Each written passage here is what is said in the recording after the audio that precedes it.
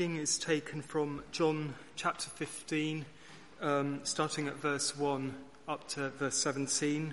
It's 1083 in the church Bibles. So John 15, verse 1.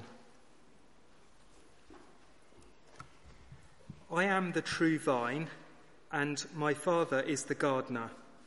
He cuts off every branch in me that bears no fruit, while every branch that does bear fruit he prunes, so that it will be even more fruitful. You are already clean because of the word I've spoken to you. Remain in me, as I also remain in you. No branch can bear fruit by itself.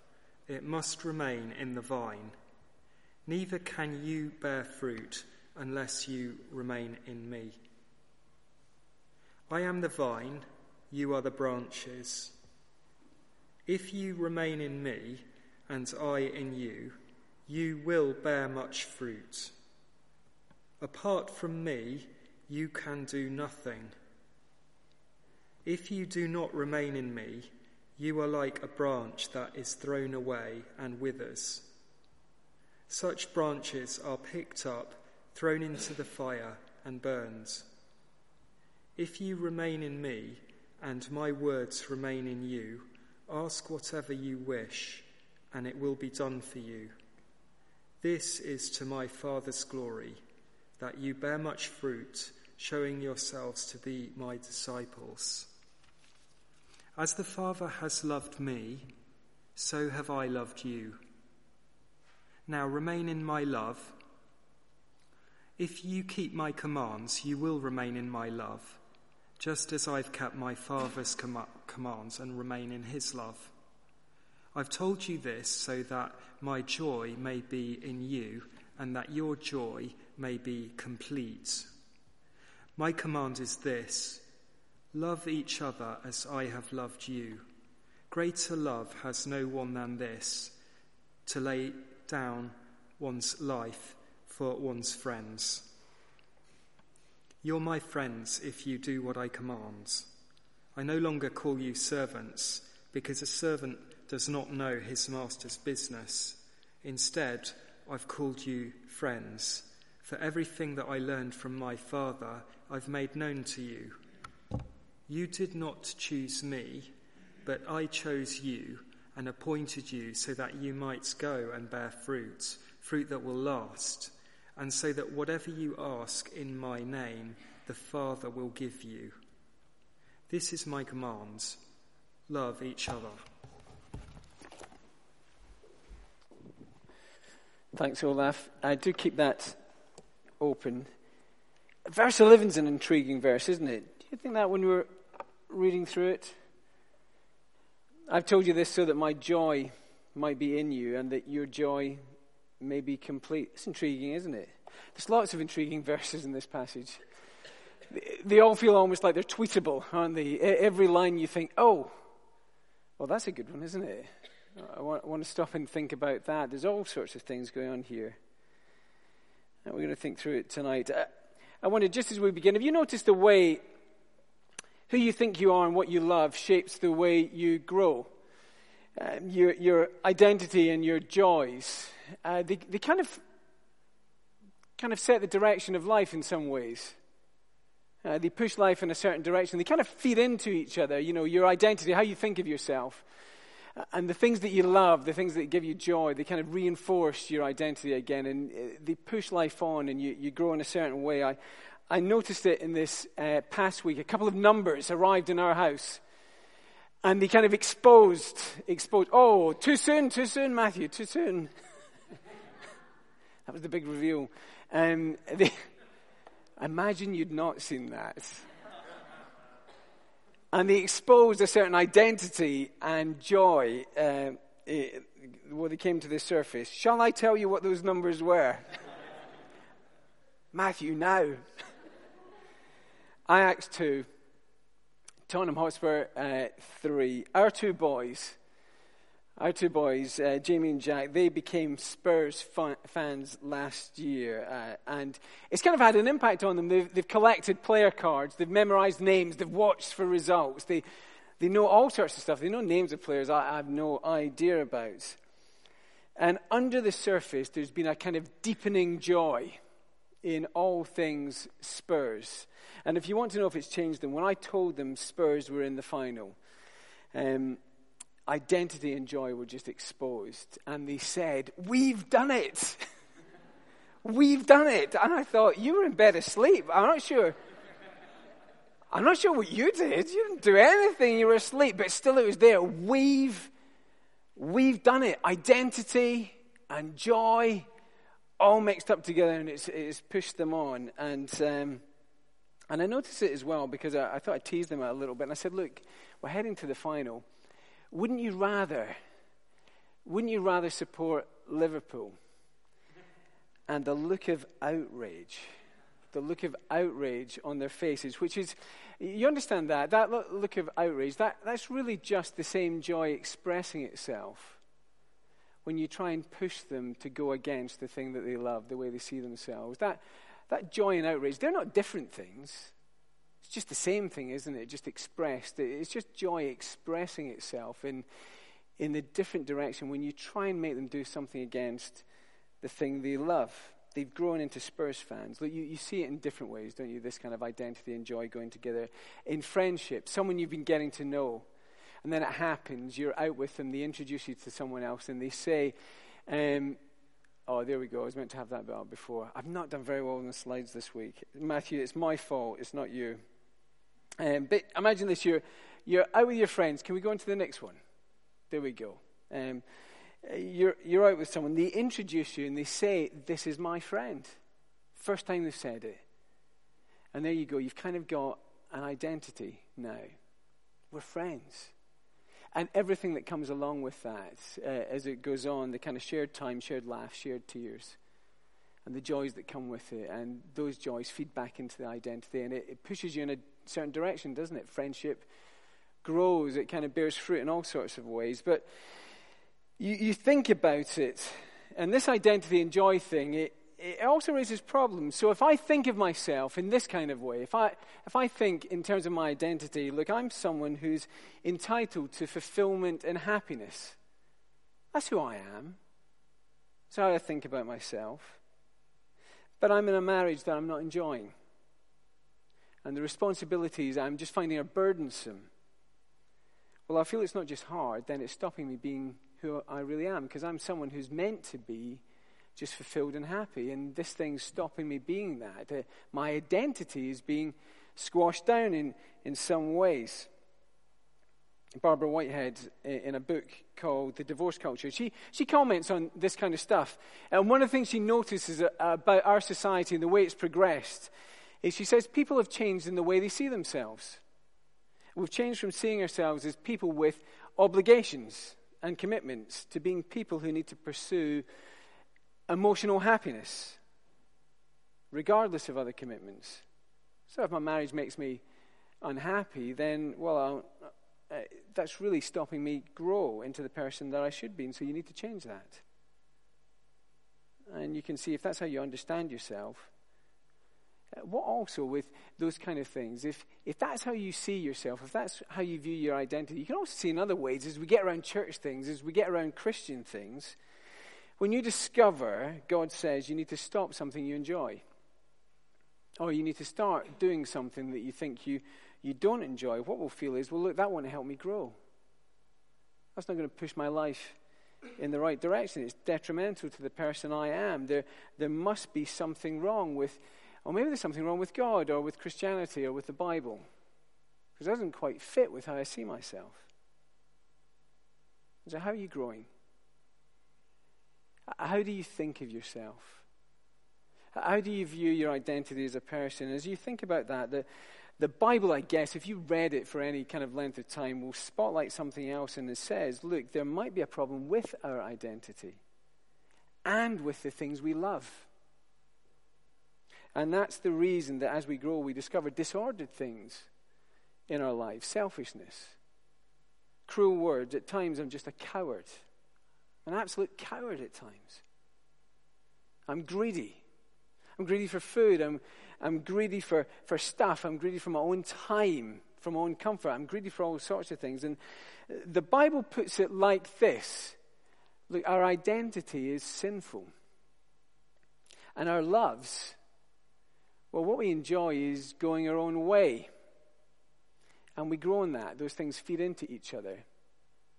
And we bear the fruit of it. It's why at times we feel God, well, look, he's just spoiling life. And the Bible says, no, that's not right. It's not God that spoils life. We're the ones who are the problem, and it makes us God's enemies.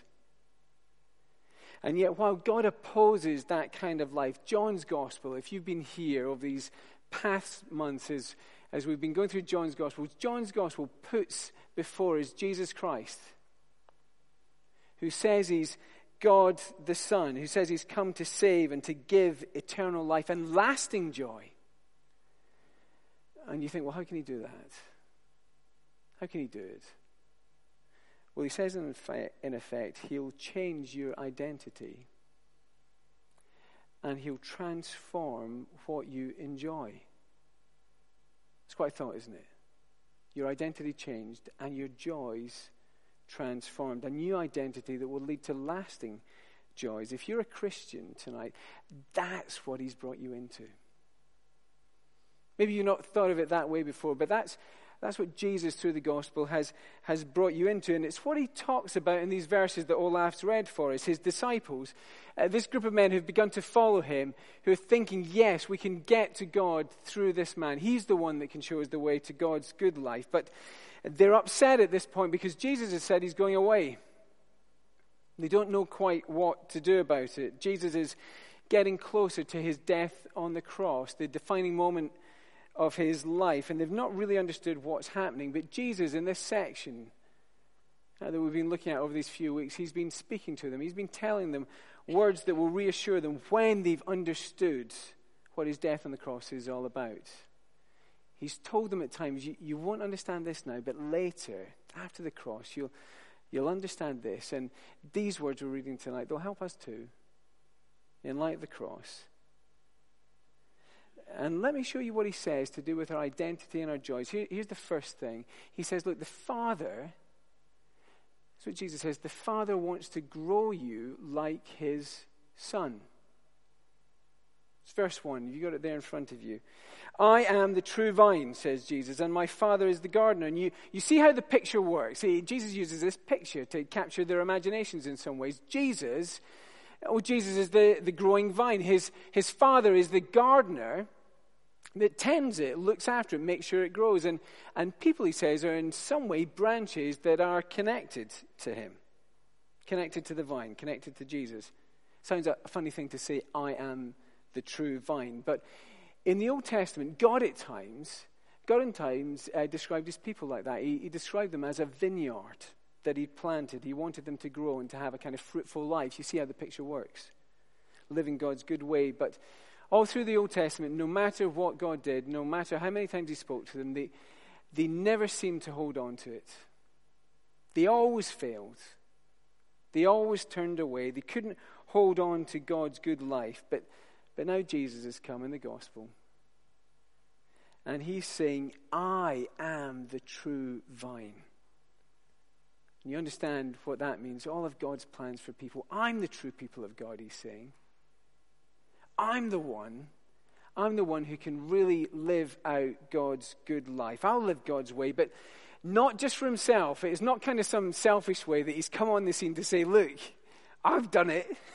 I can live the good life. Here's what you couldn't do. It's not like that. No, he's saying, I'll live the good life and then I'll do something that opens up his life so that others can get in on it with him. He'll become the way into this kind of life. He'll live the life and do something that opens it up. He'll become the way into life. And you see how the picture works. In verse 5, he says this, I am the vine, you are the branches. If you remain in me and I in you, you will bear much fruit. You'll get in on this life. Your life joined to Jesus' life, and the power of his life now begins to flow into yours. Now Jesus says, sadly, there will be some, he will say it in verse 2 and he will say it in verse 6, there will be some who sort of look like they're connected to Jesus, but they're not really. And in terms of his life, they'll just wither. They'll not really have it. They'll not get it. And one day they'll be cut off, picked up, and thrown away. But if you're in Jesus, if you are in Jesus, his life will flow into your life. You'll be part of God's saved people, and you'll begin to live God's good and lasting life. That's what was being said in verse 8. This is to my Father's glory, that you bear much fruit, showing yourselves to be my disciples. And you see what Jesus is saying? The Father is glorified when his people begin to grow like Jesus. When it becomes obvious from the way you live who you belong to. The Father wants to grow you like his Son.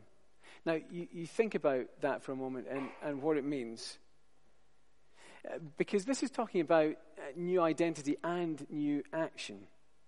This is saying to become a Christian, your life is joined to the life of the Son of God. You've been joined into his life. It's dependent on his life. It's defined by his life. It's completely linked to his life. So that means God is bringing you into his family. He's bringing you to share in Jesus' life. Been joined into this. And that means Jesus' Father is becoming your Father. And as this Father tends his Son, so he tends everyone who's in his Son. He wants them to grow like his Son. He wants them to grow the way he wants his Son to be like that. He wants them to grow like him. How do you think of yourself? My boys this past week, talking about that amazing Spurs win, and they said, we've done it. We've done it. I love it. I love the way football fans talk like that, don't they? You were asleep. You didn't do anything. And you understand what they were doing? They are presumptuously including themselves in the life of Tottenham Hotspur. We're in this. We're part of this, quite presumptuously. But this says God through his Son is graciously. You wouldn't presume to do this. But God has graciously included you in his life, in his family. We are in it. We're in him. Becoming a Christian, it's not just a new list of things to do. It's a new identity. It's a new family. And think about some of the things we do, though. It's why we pray the way we do and commit to church the way we commit to the church family. Christians pray to God as children praying to our Father, because that's our identity. Christians pray to God in the name of Jesus, because it's only through Jesus we've been given this identity. That's why we do those things. It's why we pray to God as Father. It's why we pray in the name of Jesus, because that's where our identities come from. And Christians gather as a church like this because being joined to Jesus means that we're joined to everyone else who's joined to Jesus as well. And we're brothers and sisters. That's our identity. It's why praying and coming to church, they're not just things we do. These don't just happen to be things we do. No, they're expressions of who we are.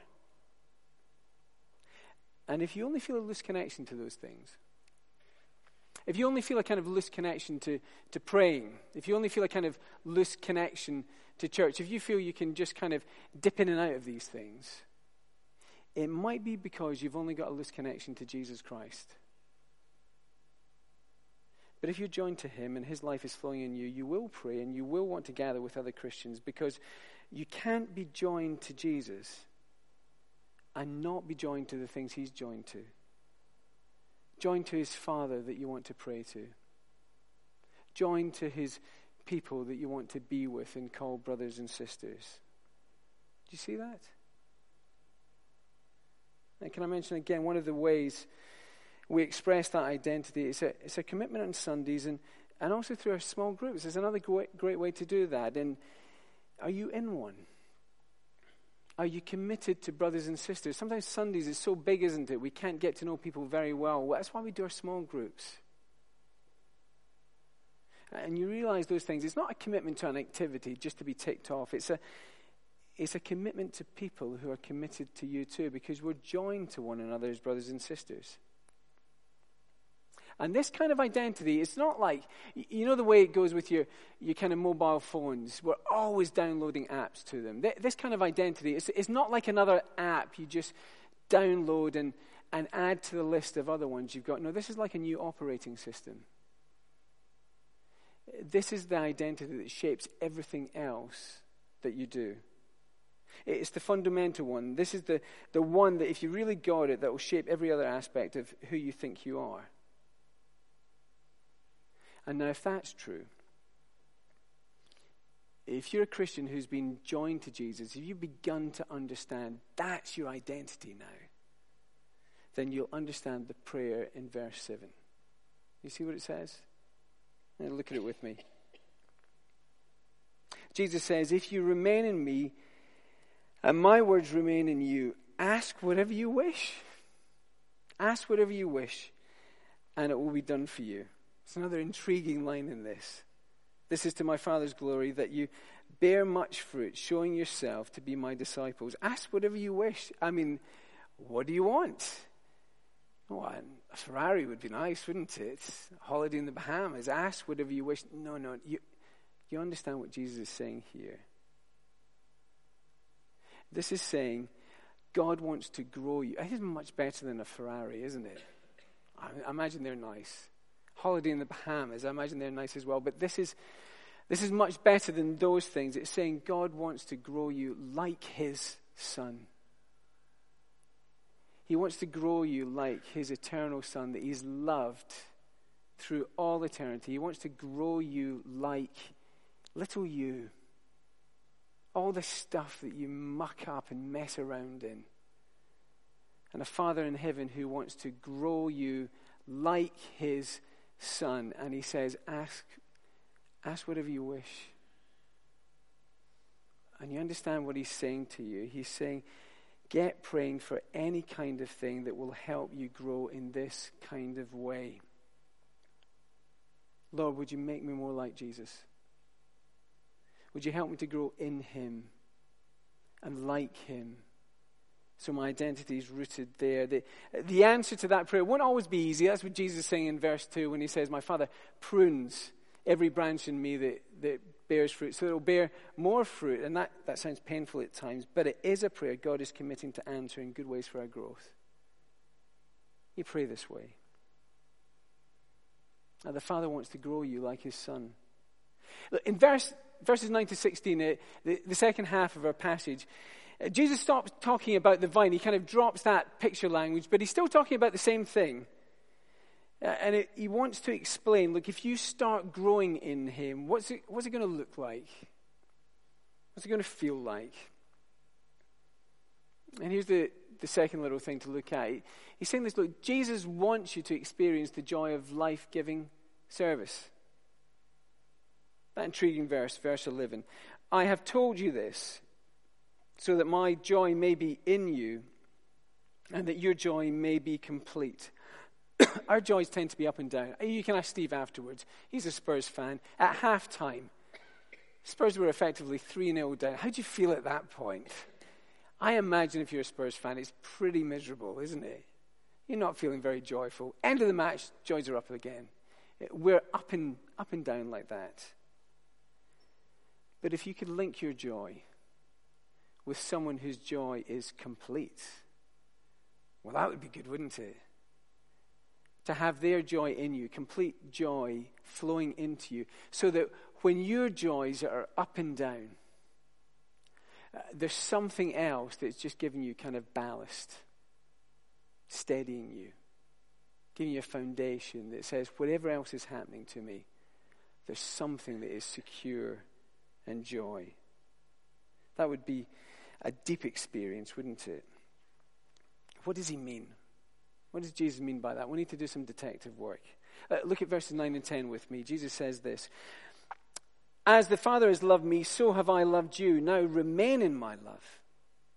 If you keep my commands, you will remain in my love, just as I've kept my Father's commands and remain in his love. There's a lot of love in that. There's lots of different things going on. Here's a bit of detective work. Look, if you wouldn't mind, just for a moment, if you've been here for a while as we've been going through John's Gospel, just chat to somebody beside you for a minute. In John's Gospel, how does Jesus show his love? If you to think about that question, as we've looked through John's Gospel, as you think about it, how does Jesus show his love? Just for a minute or so, turn and chat to the person sitting beside you and just see what you think.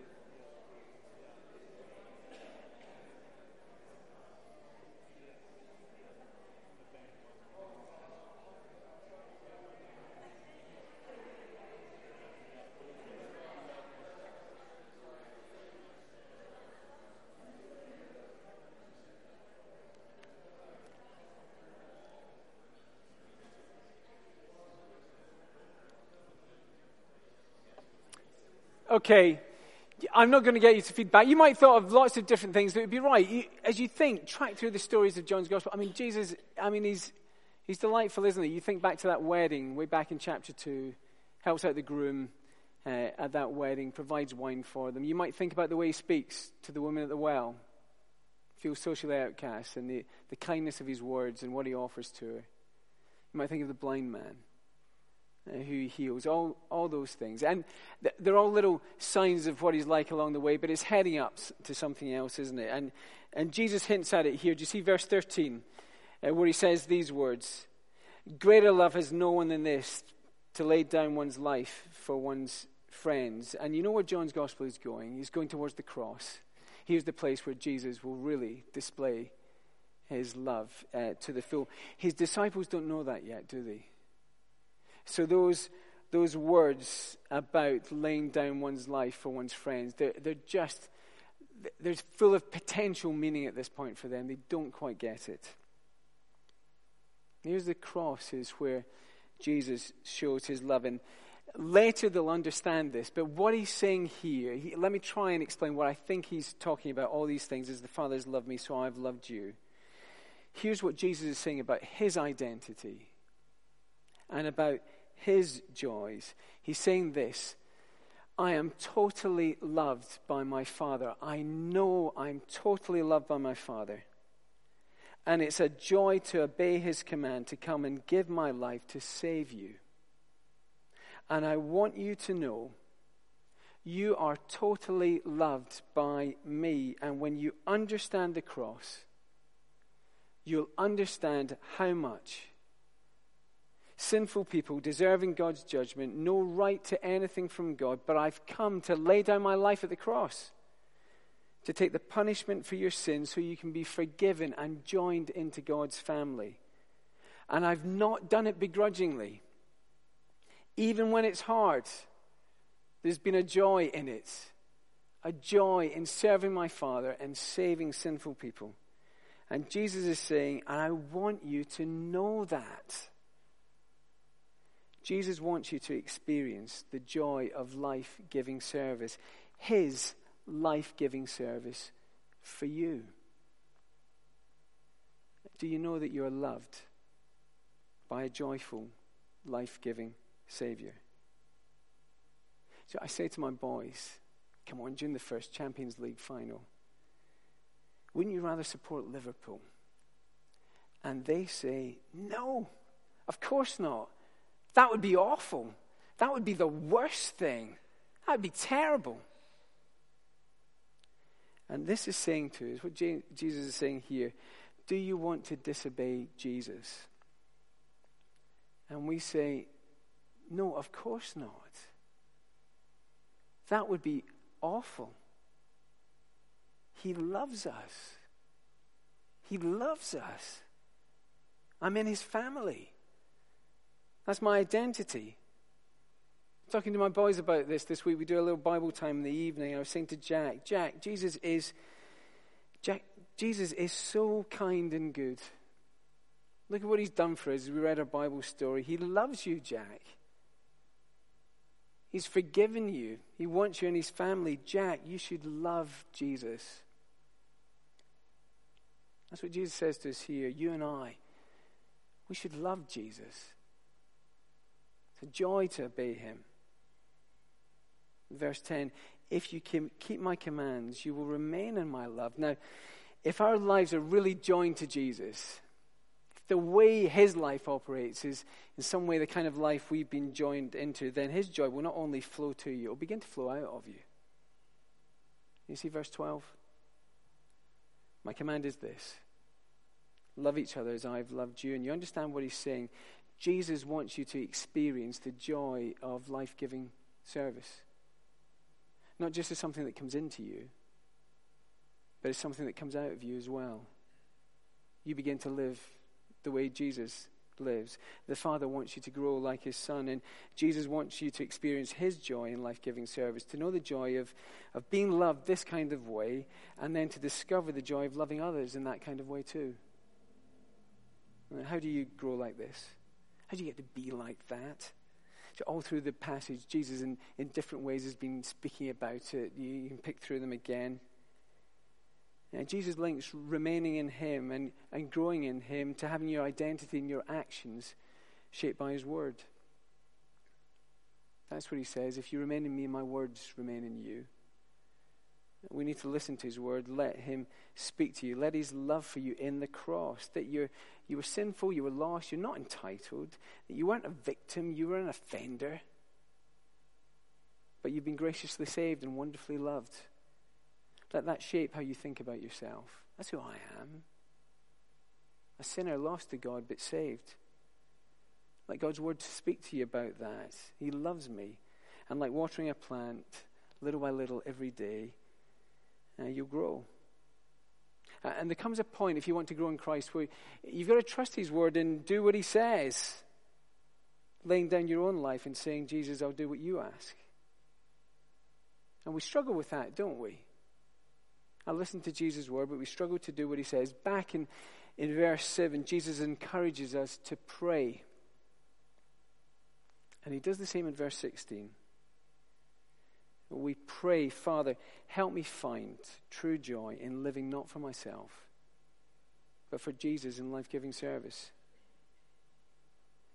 We're about to head into another week, aren't we? What's it going to be like for you?